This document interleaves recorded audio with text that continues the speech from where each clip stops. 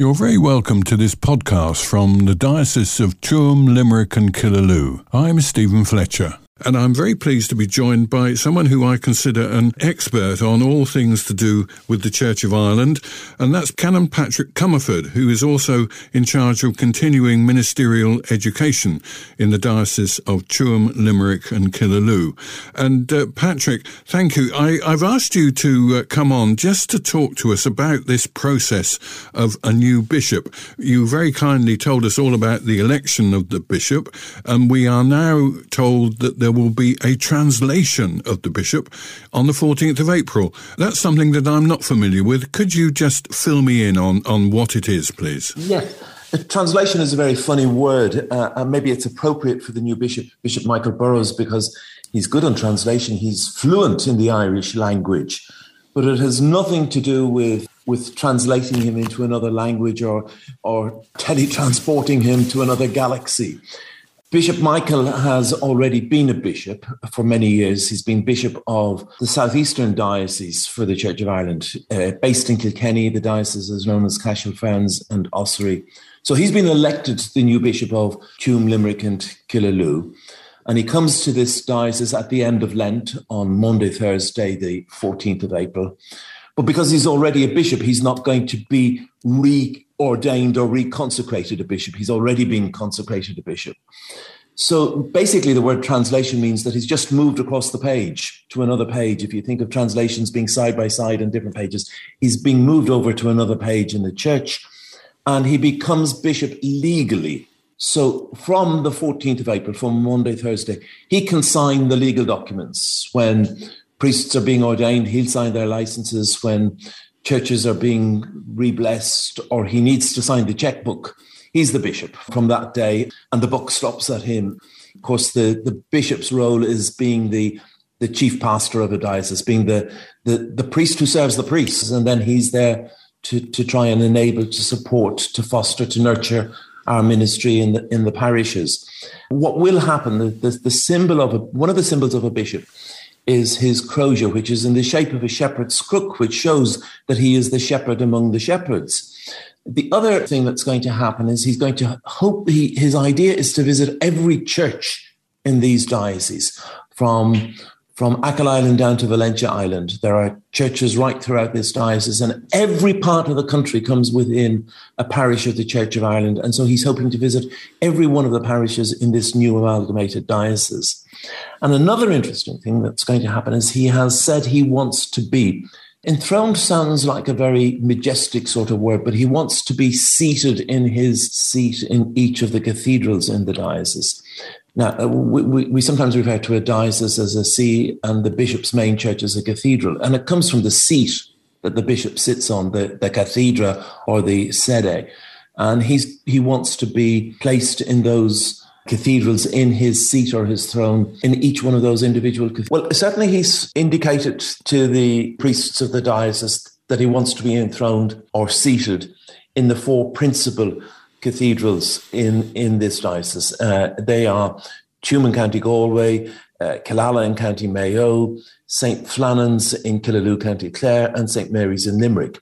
But there are other cathedrals that he wants to acknowledge having a role as well. So St. Brendan's Cathedral in Clonfert, just outside County Clare on the borders with East Galway, near the banks of the Shannon, is also still a cathedral in the diocese. Kilfenora Cathedral is the second cathedral in County Clare, and the last bishop to be enthroned there, I think, was Bishop Walton MP. And that the cathedral is not used very often, but technically it's still a cathedral, and it's right in the heart of the Burren district. It's part of the connection of the Church of Ireland that goes right back to the Celtic roots of the church on this island. So, and it's at the heart of the Burren district. And if you think of the role of Kilfenora in music and poetry and storytelling in County Clare, then I think it would say a lot if the new bishop decides that he wants to be officially installed or seated in Kilfenora Cathedral. Yeah, there's usually 2 or 3 services a year there. I've taken part in some of them. But it's a nice, interesting building. And the OPW left it with underfloor electric heating. But I think we have to phone up Moneypoint if we're going to switch it on and switch it on about 2 weeks before we need it, because it's such a big old building. But there's also a very interesting technicality in the Church of Ireland, because, of course, the diocesan boundaries coincide with so many of the diocesan boundaries that our neighbours have in the Catholic Church. And Kilfenora and Kilmacduagh are within this diocese, but these are ecumenical opportunities for inviting neighbouring bishops and the bishops of the corresponding diocese to be at these services and to show that bishops work together, that the previous bishops were commissioned by the Pope and the Archbishop of Canterbury to work together. And so it would be interesting if the bishops from all of these dioceses also turn up. They'll be invited, although there's one bishop that technically won't be able to turn up, I think. Kilfenora and Kilmacduagh in the Catholic Church are amalgamated with the Diocese of Galway, and technically the Pope remains the bishop of one of those. But the new bishop is also chair of the Anglican Centre in Rome, so he has good contacts with the Vatican. Oh, well, we might yet find a papal visit just to make the new bishop welcome in County Clare. Well, that would be marvellous, wouldn't it? Yeah, that would be quite extraordinary. But, we hope and pray that that will happen, and he doesn't have other things in his diary then. So, Patrick, it will function then as a united diocese. I mean, it's a difficult thing, isn't it? We cover such a huge area now. Well, really, you could drive the full route of the Wild Atlantic Way and never be outside the diocese for most of that journey. Somebody joked that instead of getting a fuel allowance for his car, that he might need a blade allowance for a helicopter. But it is big by Irish standards and even by English standards too. I think dioceses like the Diocese of Lichfield, which stretches from the borders of Wales to the northern fringes of Birmingham, might just be about the same size.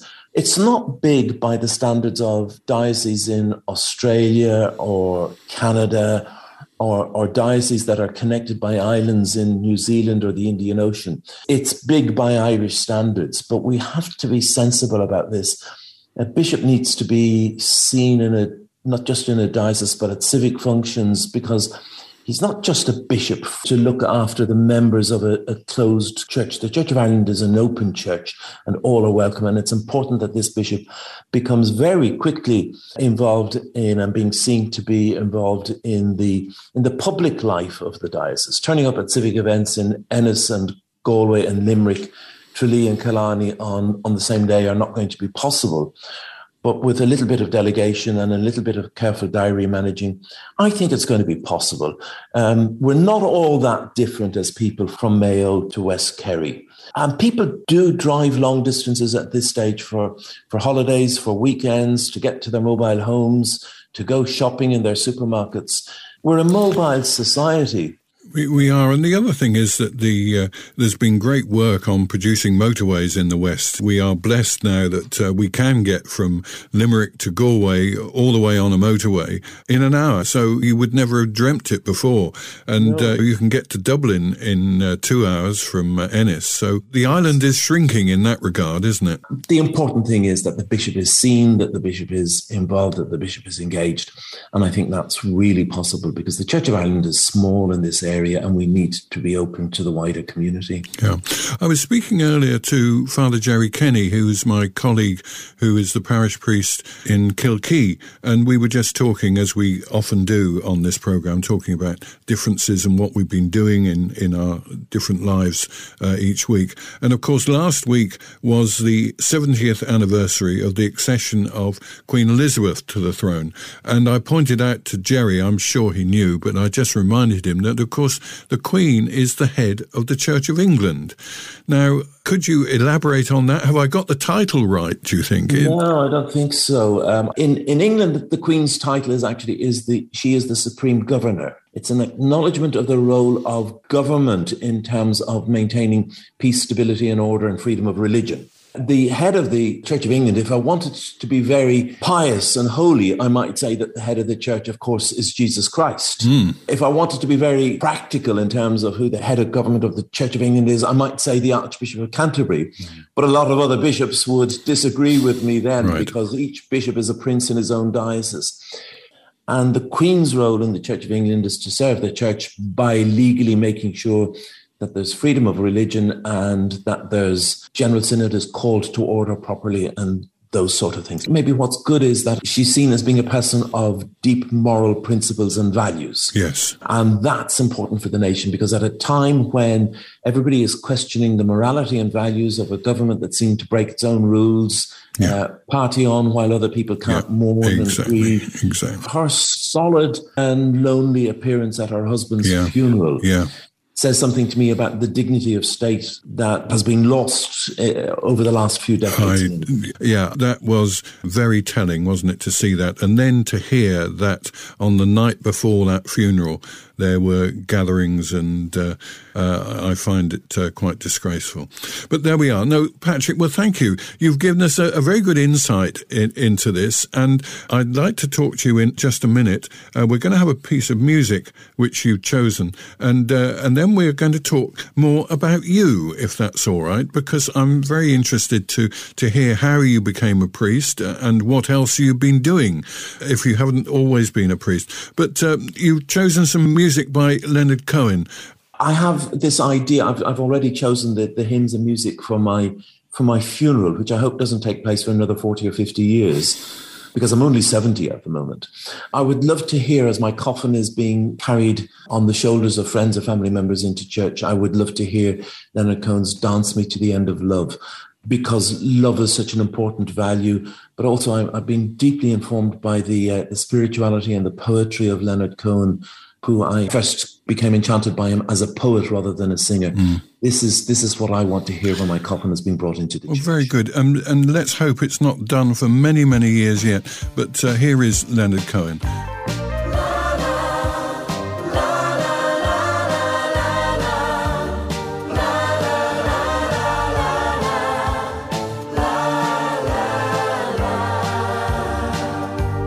Dance me to your beauty with a burning violin.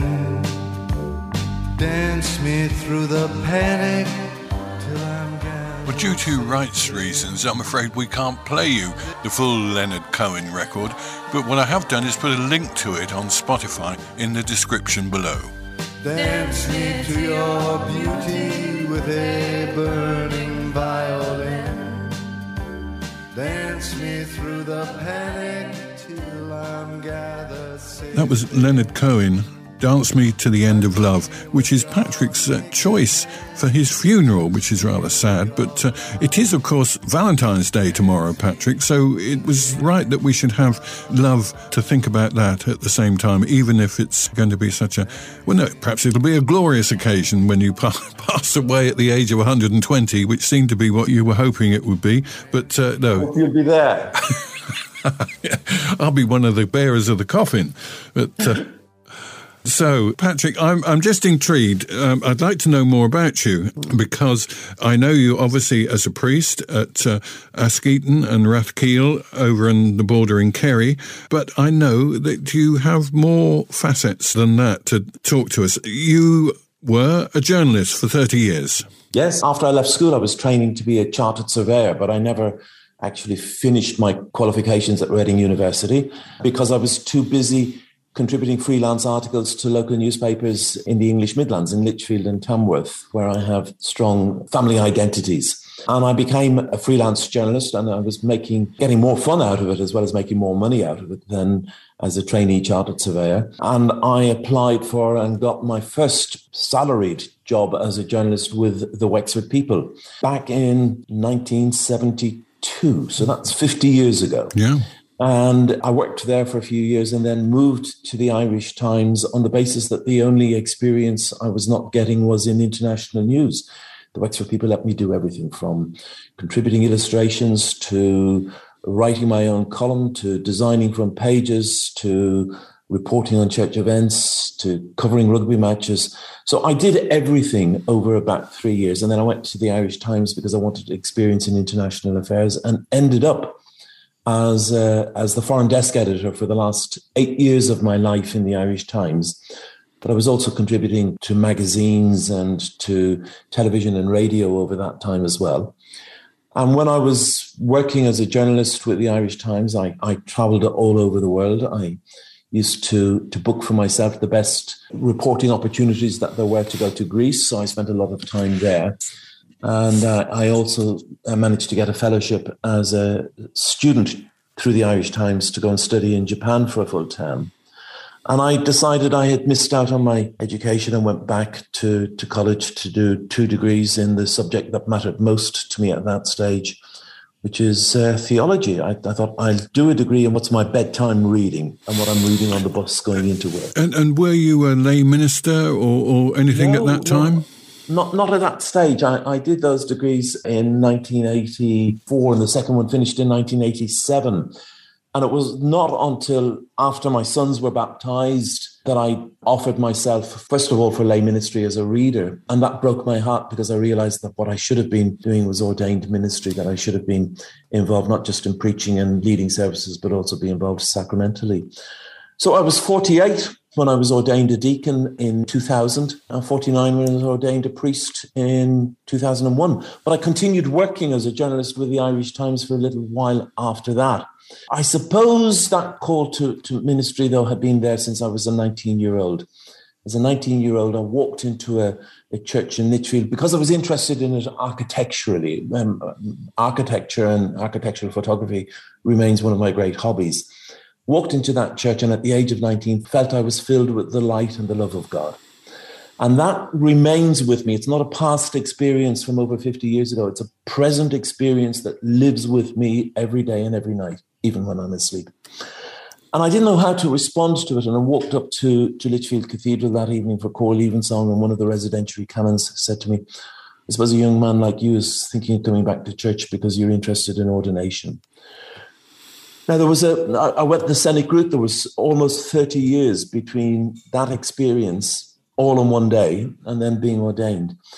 And somebody said to me on the day that I was ordained, well, I saw that happening over the last 30 years. And I thought I was going to remain a worker priest. I thought I was going to stay in the Irish Times. But the opportunity came to, I had to be a curate in some parish. I was curate in a parish in Rathfarnham in South Dublin, near where I lived, for a few years. And then I worked a while for a mission agency and started lecturing part-time in church history and theology, and was offered a full-time job after another 4 years to turn that part-time job into a full-time job. And it ended up in that when I retired from the Church of Ireland Theological Institute at the age of 65, I was by then an assistant adjunct professor in Trinity College Dublin. I've been teaching liturgy, church history, Anglicanism, patristics, and I loved every moment of it.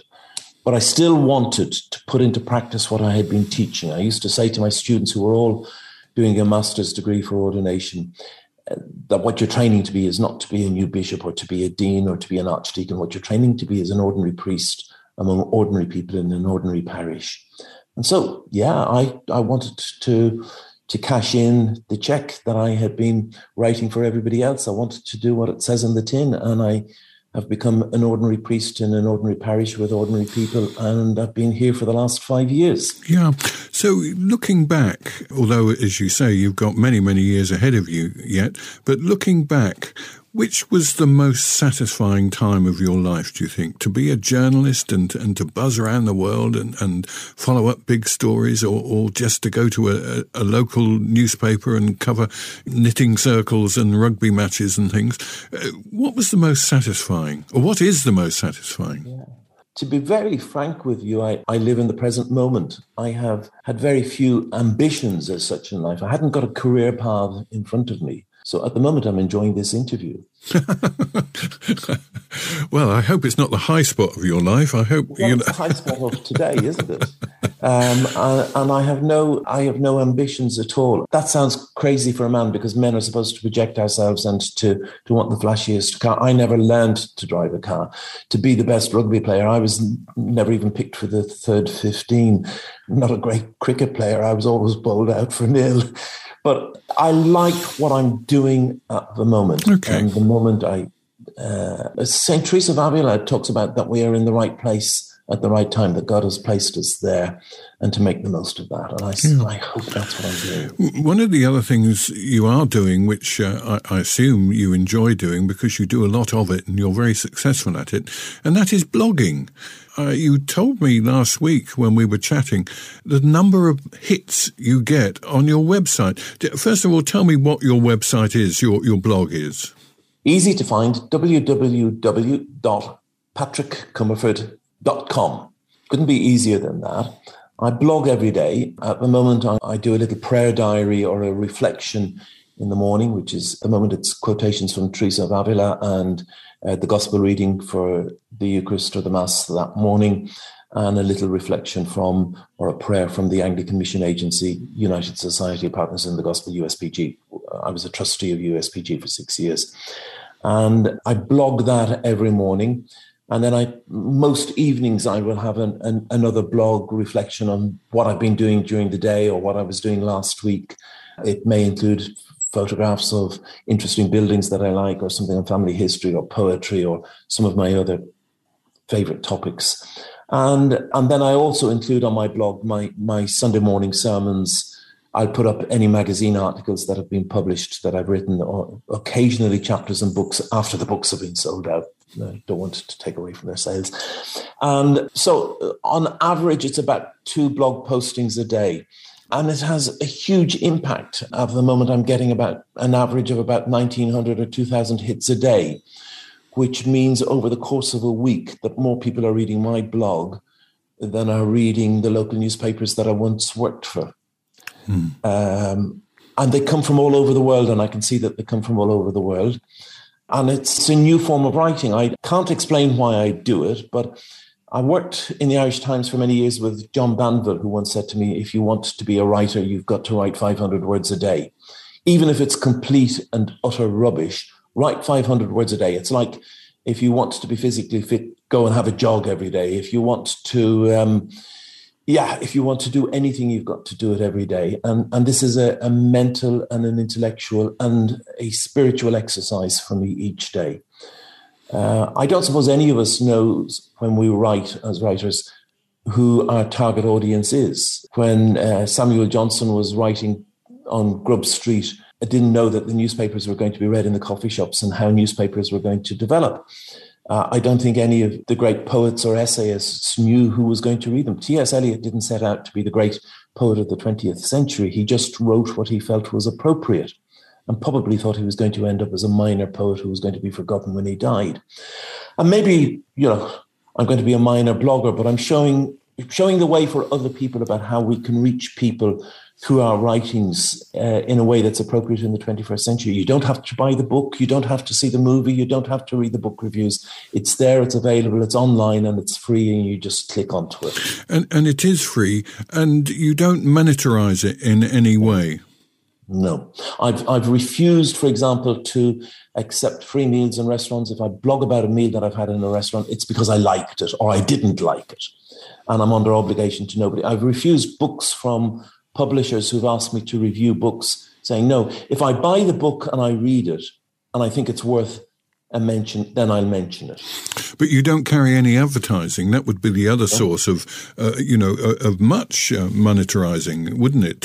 To allow advertising, whoever. I haven't even been tempted to look at that. I don't want access to porn sites on through my. Absolutely, no, I understand that. Political advertisers promoting anti-vax views or things like that. No. I want to be in control of what's on my blog, and I want people to know that it's there with integrity and that they can trust what I say. Yeah, but I only mention that because each of the websites or the blogs that you were talking about, the local newspapers, they would also be looking to bump up their numbers to be able to get more advertising. And so there's obviously money in clicks. Yes, but there's no clickbait on my sites. On my pages. There's no clickbait there. You're only there to see what I think is important. And I'm not going to try and lure you in with lurid photographs. I'm not going to sensationalize anything. This is what I'm thinking at the moment, and this is where I am. If we can get more honest writing, we'll get more literature as well, of course. Yeah. And the thing about your website is it's not just dry text. You have some most beautiful photographs. You're a very good photographer, aren't you? I'm not actually. That's the camera on my phone. I know nothing about photography. I just rely on what my eyes see, and I'm short-sighted in one of them, and I'm colorblind. But what I see is what I want people to see. And if it's worth my while saying to somebody, this is beautiful or this is interesting, then the photograph goes up. I've never entered a competition for photographs. I think once one of my photographs was used on The Late Late Show, and once one of my photographs was used on the weather forecast for BBC Midlands. Well, fame indeed. That wasn't my pushing them. That was some researcher's decision to use them. Yeah. And I never got paid. No. Well, thank you, Patrick. It's been a very interesting insight. Thank you for joining us this evening. Thank you so much. Good night.